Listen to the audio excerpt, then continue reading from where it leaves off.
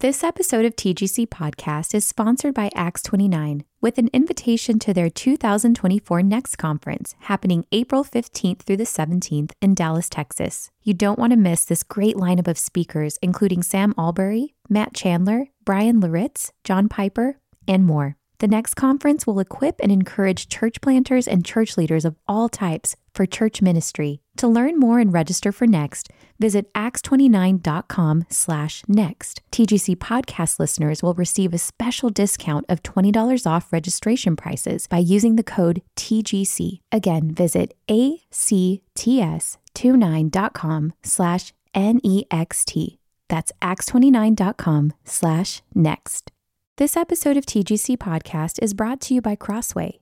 In today's rapidly changing culture, ancient liturgical tradition is not only biblical, it's essential. In Crisis of Confidence, Carl Trueman analyzes how creeds and confessions can help the Christian church navigate modern concerns, particularly around the fraught issue of identity. He contends that statements of faith promote humility, moral structure, and a godly view of personhood, helping believers maintain a strong foundation amid a culture in crisis. Pick up a copy of Crisis of Confidence wherever books are sold, or visit crossway.org/plus to find out how you can get 30% off.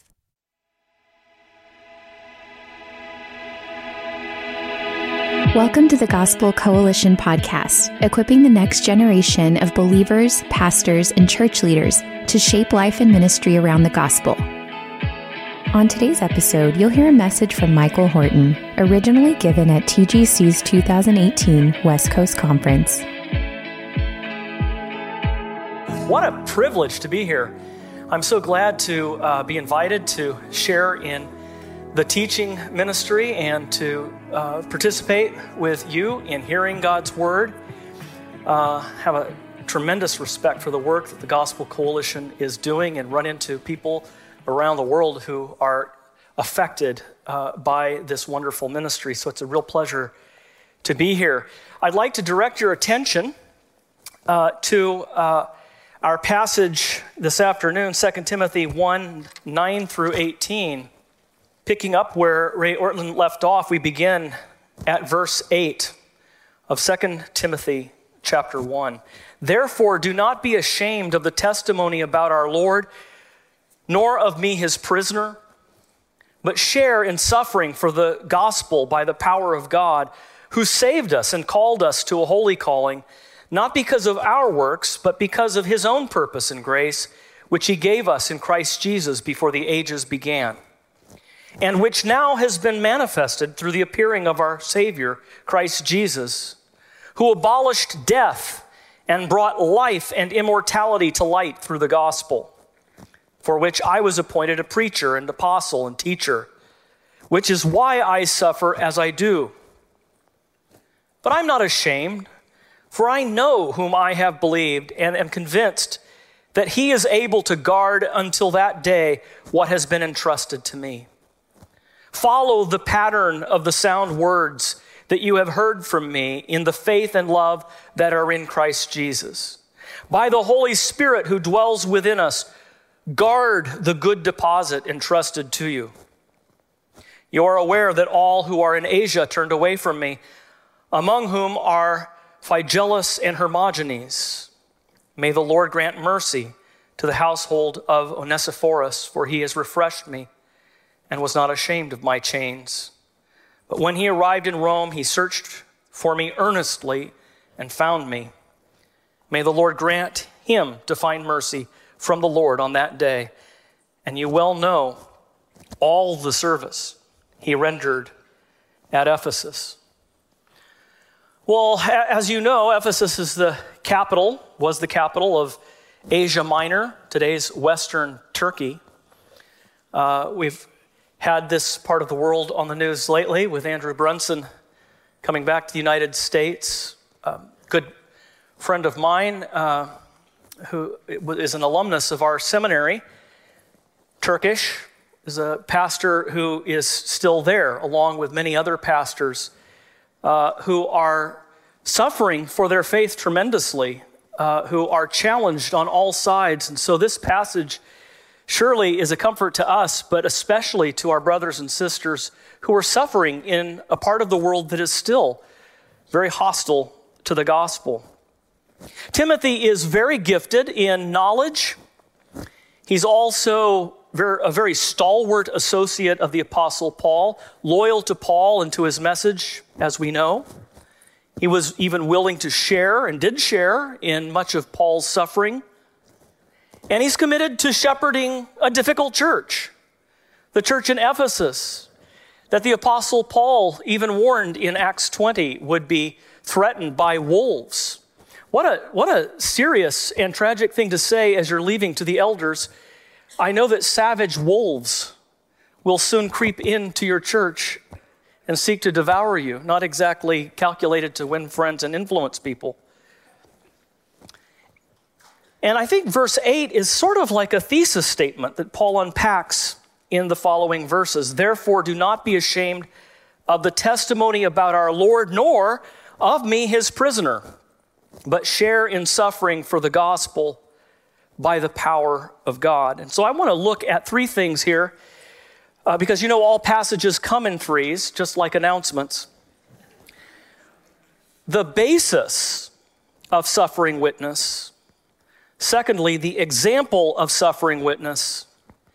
And finally, the call to suffering witness. So first of all, the basis of suffering witness is the gospel itself. It's amazing that the Apostle Paul can hardly say anything about anything without reminding people of the very heart of the gospel. It's never anything that Paul takes for granted. He can hardly say hello in a letter without summarizing the gospel. And for the super apostles in Corinth, as well as here in Ephesus, charisma was the name of the game. Yes, the apostles have something interesting to say, perhaps. Go ahead and listen to them if you want to sort of be the average Christian. But if you really want to go on to the big things, the exciting things, listen to us. We have the extra. Paul might have the basic gospel, but we have the extra stuff. And if you want the extra stuff, if you want to fly first class in the Christian life, you need to come to us. And so the first thing that Paul says to Timothy is, it's not about you. The gospel is not about you. He said it is the testimony about our Lord. You notice how throughout the New Testament, whenever we come upon that word testimony, it's a testimony concerning Christ. I think a lot of times we think of testimony, we associate that with talking about ourselves. Now, yet, of course, in connection with Christ, but when the apostles talk about the testimony of our Lord, they're talking about that truth of which they were eyewitnesses, the testimony concerning the Lord and from the Lord, which as apostles they could bear witness to infallibly. And so Paul told the Corinthians, we preach not ourselves, but Christ. And we are your servants according to Christ Jesus. It's not about us. It's about Christ. It's the testimony concerning our Lord Jesus Christ. But there's another way to make it about us.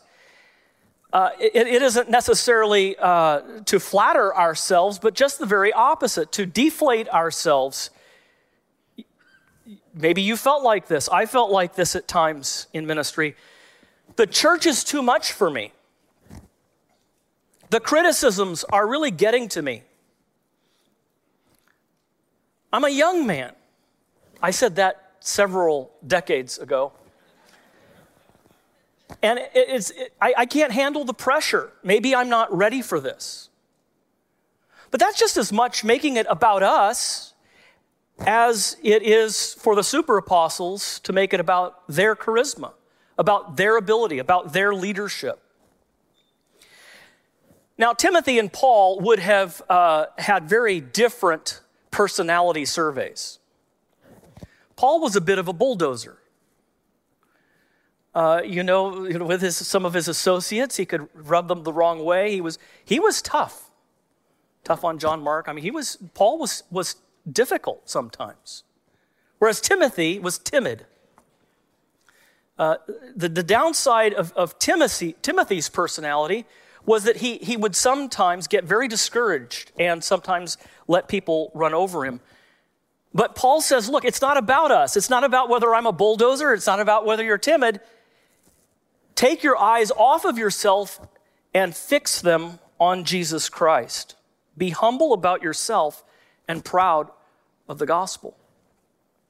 Suffer for the gospel, he says, according to the power of God. Not according to your own charisma or your own personal gifts, but according to the power of God.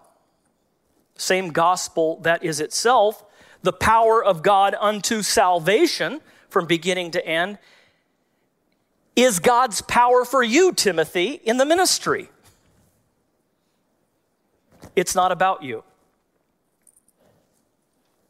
But it is for you. The gospel is not about you, Timothy, but the gospel is for you. And this is something else that we need to hear, especially those of you who are regular preachers of the Word of God. You know, we have to remember our pastors and pray for our pastors because they proclaim the Word of God to us week in and week out. They baptize others. They administer communion to others. They lead others in confession of sin, confession of faith, in prayer, in praise, in petition. And you need to be reminded that the gospel you deliver to others delivers you. The gospel is so powerful, it can even save a preacher. We have too much loose talk in the church today about our being the gospel. We turn the focus on ourselves. Talk about our living the gospel, saying more than anything that we can preach. My wife disagrees with that considerably. She thinks that the gospel that's preached from Genesis to Revelation preaches a lot better than me. And that's why we need the gospel, right? What the world out there needs is not more of us. They've had plenty of that. What the world out there needs is a gospel and a church that is regularly receiving the forgiveness of sins instead of putting itself up on a pedestal. What is this gospel? Paul says, God, who saved us and called us with a holy calling, not because of our works, but because of his own purpose and grace, which he gave us in Christ Jesus before the ages began, and which now has been manifested through the appearing of our Savior, Christ Jesus, who abolished death and brought life and immortality to light through the gospel.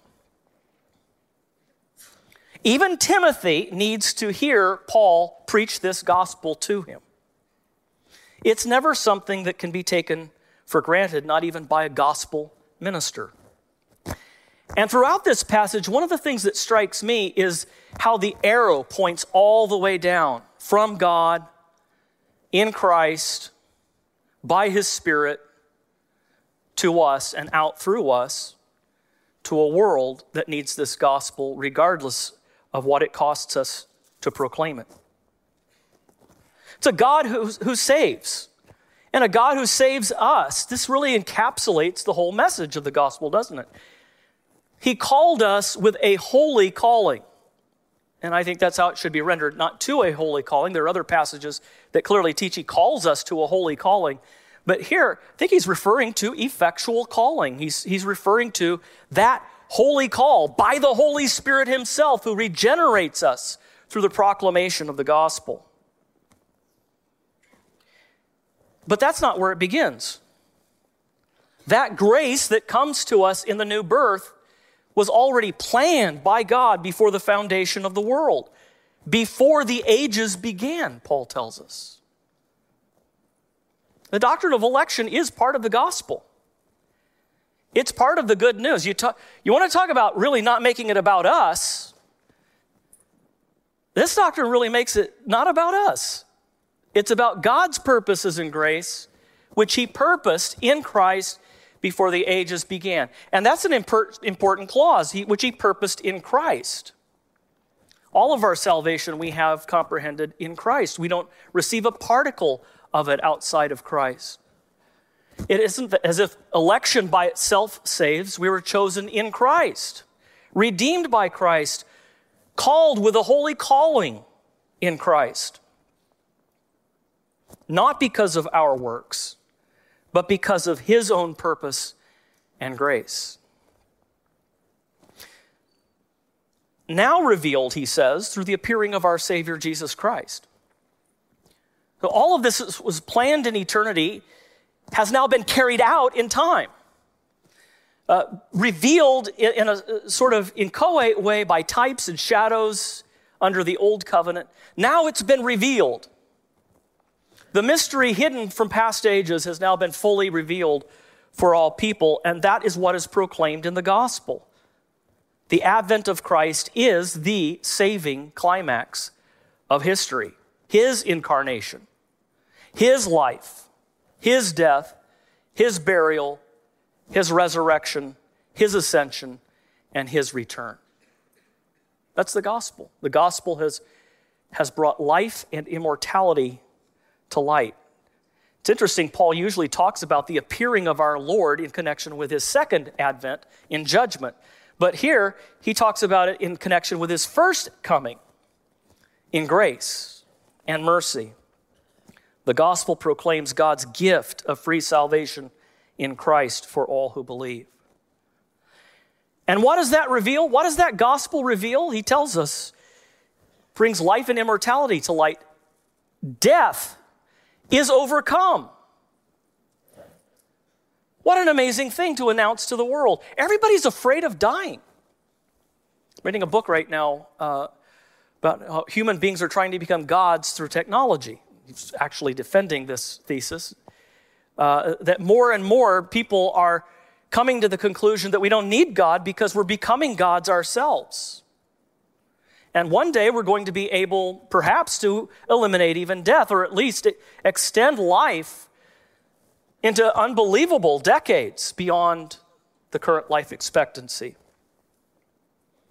Well, we're not alone here in wondering about whether death can be overcome. Plato said, well, the body just sort of is the prison house of the soul, and our hope is the immortality of the soul. Our hope is that finally our divine part, our divine element, our soul will be liberated from the body and will fly upwards, never again to be incarcerated in the chains of matter. At the opposite end of the spectrum, you had the Epicureans. The Epicureans came up with an interesting slogan to sort of summarize their philosophy. You remember, the Stoics and the Epicureans were the two philosophers Luke mentions as being present in the Areopagus when Paul was preaching the resurrection of Jesus Christ. Here's what the Epicureans put on their coffee mugs. Don't fear God. Don't worry about death. What's good is easy to get. What's terrible is easy to endure. Is that not America? I mean, isn't that not exactly what you get even from a lot of TV evangelists? It's amazing. That is so consistent with our suppression of the truth in unrighteousness. No, people don't pass away. People die. I know it's California. We don't allow people to die in this state. They pass away, and then we put them, in places that we never see. Unlike the old days when you walked past gravestones, tombstones that reminded you of your death. We don't like to be reminded of our death, not in this culture. We're forever young.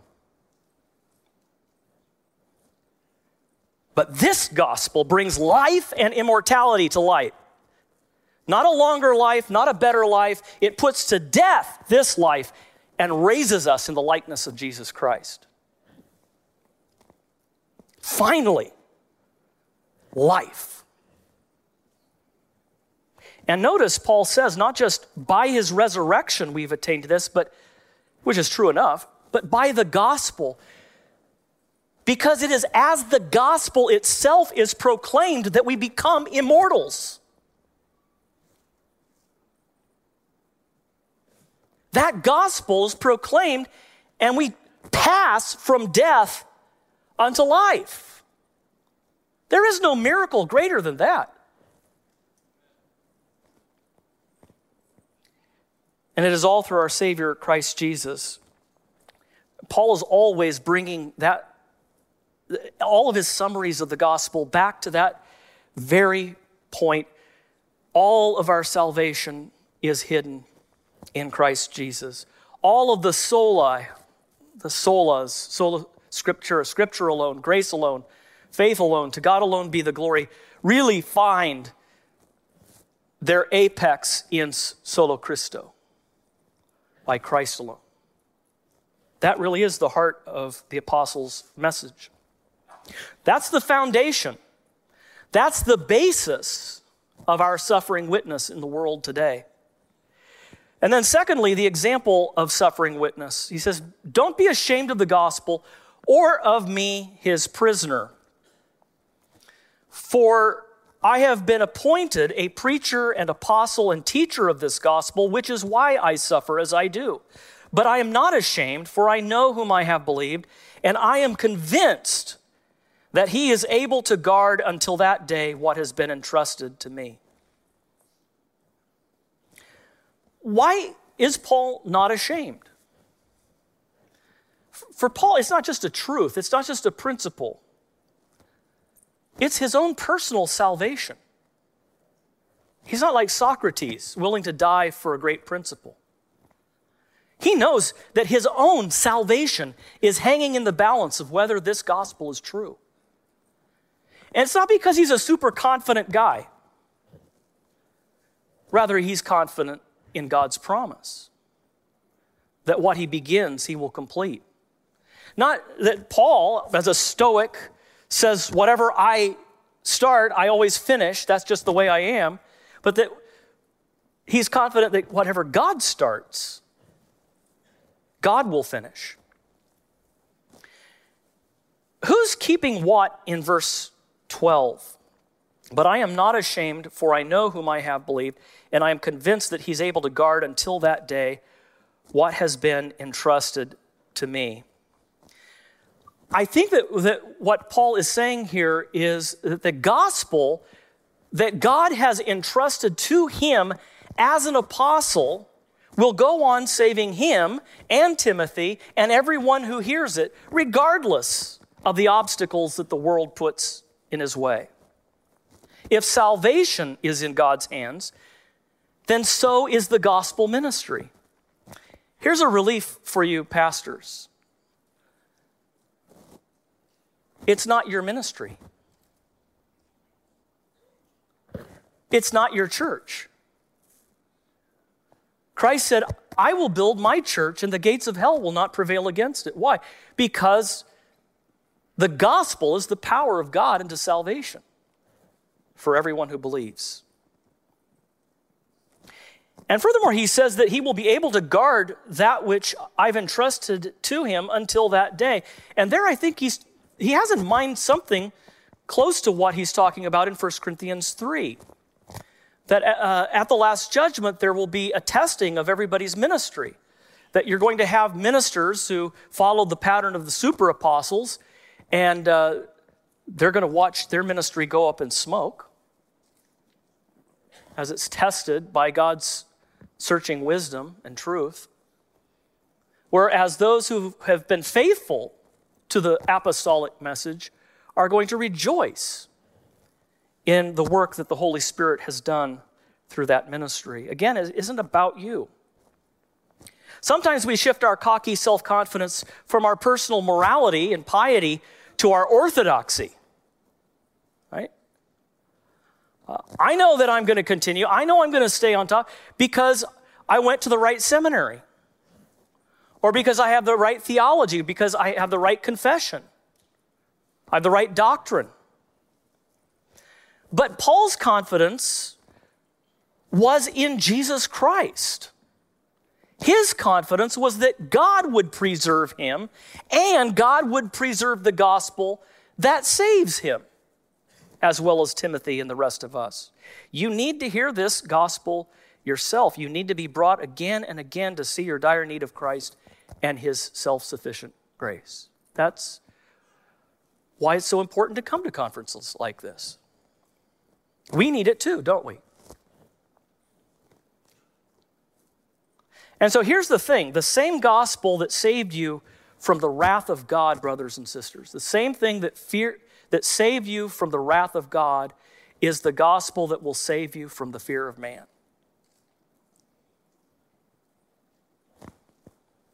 So don't be ashamed of me, his servant.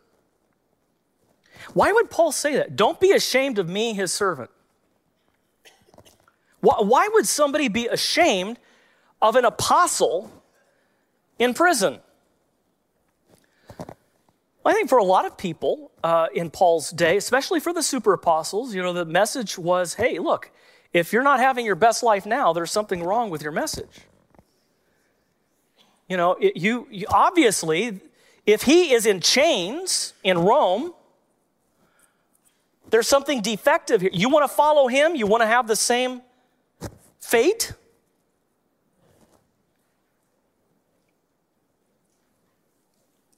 How are we ashamed today? I think we could be ashamed of the gospel, both in terms of its message and in terms of its messenger. We can be ashamed of the message because it just doesn't make sense to people. It's not as if we just walked the streets of Fullerton this afternoon. We'd find 8 out of 10 people getting the doctrines of grace. What do you think religion is? What do you think about religion? Let's make people nicer and friendlier and to end this, that, and the other thing. And it's really so you can get in touch with, I guess, a higher power of some sort.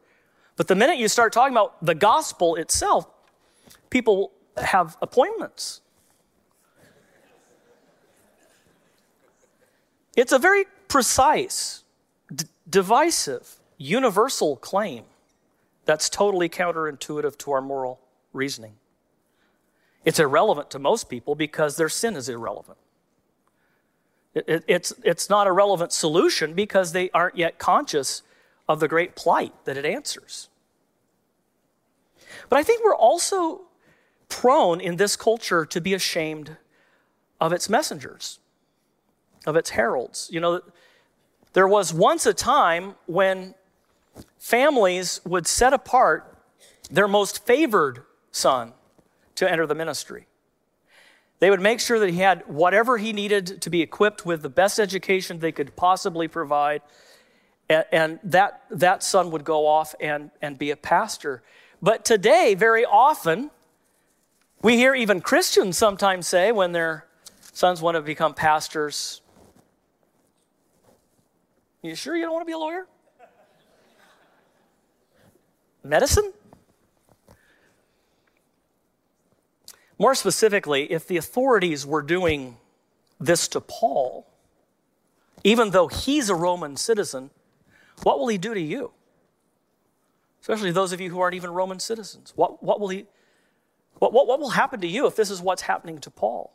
So better to keep it private. You can have a great personal relationship with Jesus in private. Just don't take it to the market. Privately, intensely devoted, publicly blending into the crowd. Timothy, you need to follow my example, Paul says, both in the apostolic message I proclaim and also in my apostolic example. And then finally, the call to suffering witness, but share in suffering for the gospel by the power of God. What a difficult thing to be told. Timothy, share in suffering for the gospel by the power of God. Now, Paul and Timothy were called to the same ministry, but they didn't hold the same office. One was called as an apostle. This is the extraordinary ministry, unique to the apostolic period, a period of receiving the deposit, receiving the full revelation of the gospel. That deposit we have in the New Testament, for which, Paul says, I was appointed an apostle. But then there's the ordinary office, and Timothy belongs to the first generation of ordinary ministers.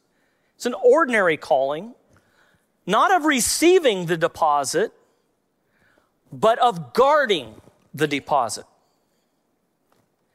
It's really significant how differently Paul talks about his own calling versus that of Timothy and other ministers. When Paul talks about his own confidence in his calling, what does he say? I've seen the risen Christ. I've seen Christ ascended in glory. He spoke to me. He taught me his word. I beheld his majesty. I was called immediately and directly. I wasn't called by Peter. I wasn't called by any of the other apostles. I was called directly by Jesus Christ. But he doesn't tell Timothy when he's kind of weak in the knees, now remember your Damascus Road experience. Instead, what does he tell him? Remember your grandma Lois and your mother Eunice. As I remember your tears, I long to see you, Timothy, that I might be filled with joy. I'm reminded of your sincere faith, a faith that dwelt first in your grandmother Lois and your mother Eunice, and now I'm sure dwells in you as well. What an encouragement. But this is all mediated now. This isn't direct Jesus standing in front of Timothy. This is through the testimony of the saints, the ministry of the Word of God through the saints. Then in verses 6 and 7, he says, for this reason I remind you to fan into flame the gift of God which is in you through the laying on of my hands. For God gave us a spirit not of fear, but of power and love and self-control.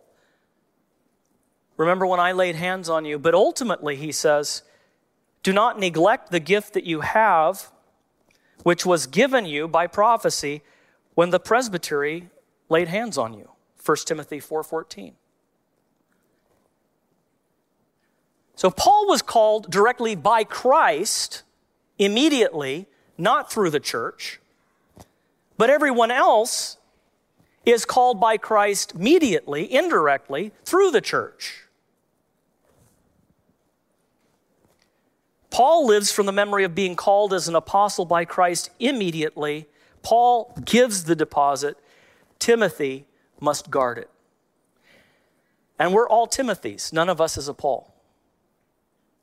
Our job is to guard it.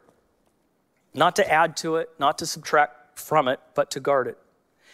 And that's why Paul says in verse 13, follow the pattern of sound words, the sound words that you have heard from me in the faith and love that are in Christ Jesus. The pattern of sound words. See, Timothy is a follower. He is called to follow the pattern of sound words that you heard from me.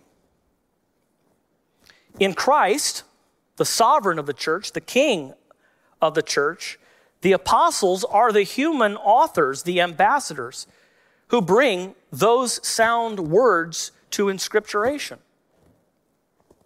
Our faith isn't necessarily founded on exactly the same experiences. Yes, we must all be born again. But the Holy Spirit works with marvelous diversity in all of our lives, doesn't he? Some people have a really radical experience of conversion. Other people don't remember the time that they didn't believe in Jesus Christ. It's not the same experience that unites us as Christians. It's the same doctrine. It's the same gospel. And not just sound words, but Paul even refers here to the form of sound words. There is a right way to say things. And perhaps here he's even referring to an early creed or an early formula that we know. We know early formulas were circulating in the apostolic community. But you can only do this by the Holy Spirit, he says in verse 14. By the Holy Spirit who dwells within us, guard the good deposit entrusted to you. You can't just do this in a business-like way. You can't rely on your orthodoxy. You can't say that just because you signed the right creed or confession, you're proclaiming the right truth. You have to always be asking yourself, not just what do you believe intellectually, but what are you proclaiming? What are you trusting in? You have to depend entirely on the Holy Spirit who inspired these words to illumine your heart continually, to understand and preach it faithfully. God will guard us, and that frees us to guard the gospel.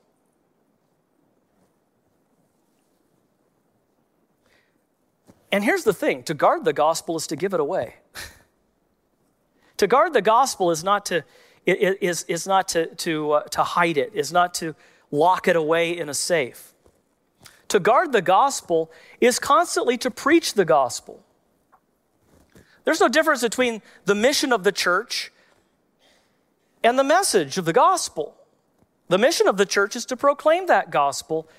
And when people say, well, we have the right doctrine, but we're not really interested that much in mission, you have to scratch your head and say, tell me what you think the gospel is. The gospel is an inherently missionary document. To guard the gospel is to give it away. Get the gospel right and get the gospel out. That's what Paul's encouraging Timothy to do. There's one person who isn't ashamed. And here Paul doesn't refer to his own example, but the example of a person otherwise we would never have known about in the early church.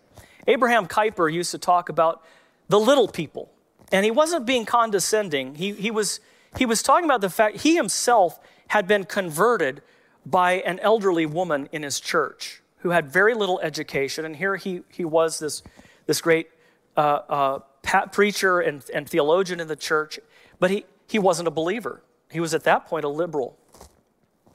And she led him to Christ. And he, forever after that, had a really high place in his thinking for the little people, as he called them. Onesiphorus is one of those people. Verses 15 to 18, you are aware that all who are in Asia turned away from me, among whom are Phygelus and Hermogenes. May the Lord grant mercy to the household of Onesiphorus. For he often refreshed me and was not ashamed of my chains. But when he arrived in Rome, he searched for me earnestly and found me. May the Lord grant him to find mercy from the Lord on that day. And you well know all the service he rendered at Ephesus. Have you ever had close friends or associates who abandoned the ministry, who broke your heart, who really let you down? You were sure they would be with you to the very end, that they would go to the OK Corral with you on any day of the week. And then something came along, whether it was that they no longer believed the gospel or because they had made choices in their life to depart from Christ's commands, and they abandoned the ministry, perhaps even abandoned the faith. That can be incredibly disillusioning and disheartening. But none of us can say, all of California abandoned me. Paul says, everyone in Asia. It's seriously a continent? And of course he's speaking hyperbole here, but he's saying really, it's been mass defection, mass apostasy in churches I helped plant. Remember that the next time a particular denomination wants to establish its absolute authority and doctrinal purity on its age. These were churches planted by the apostles directly. And Paul wept for Galatia. Paul wept for Ephesus. Paul had every reason to believe that people like Phygelus and Hermogenes might come to his defense at his trial in Rome, but they didn't. They were afraid. They didn't show.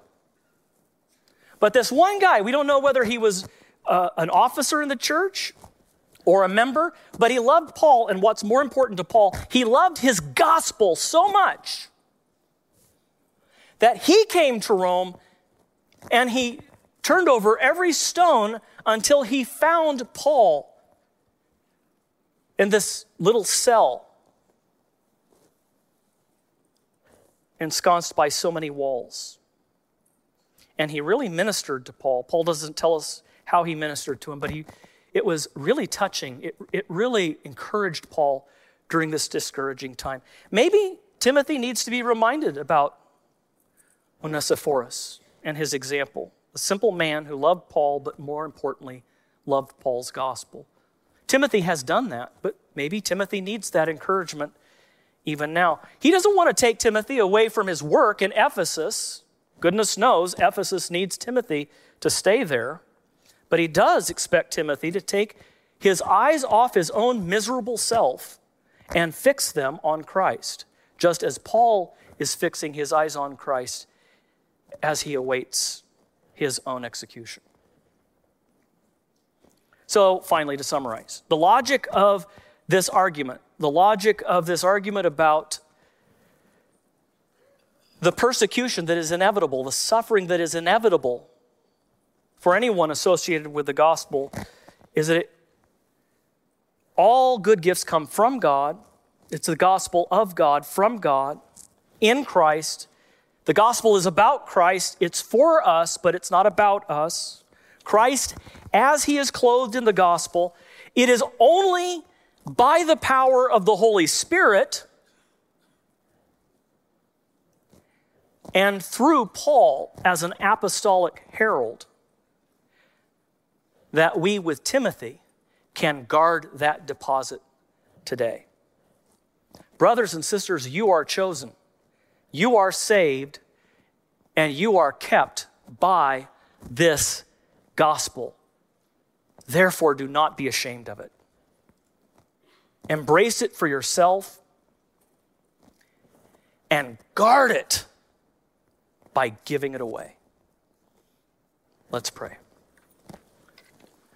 Our great Father, we thank you that all good and perfect gifts come down from you in your Son and by your Spirit, that we have the whole Trinity working for us in this unfolding saving plan, which comes to its climax in the advent of our Lord, who has brought life and immortality to light by the gospel. Help us, Father, to guard this gospel by giving it away, knowing that the purpose for which you saved us is the same purpose for which you are saving others. In Jesus' name, amen. Thanks for listening to today's episode of the Gospel Coalition podcast. Check out more gospel-centered resources at thegospelcoalition.org.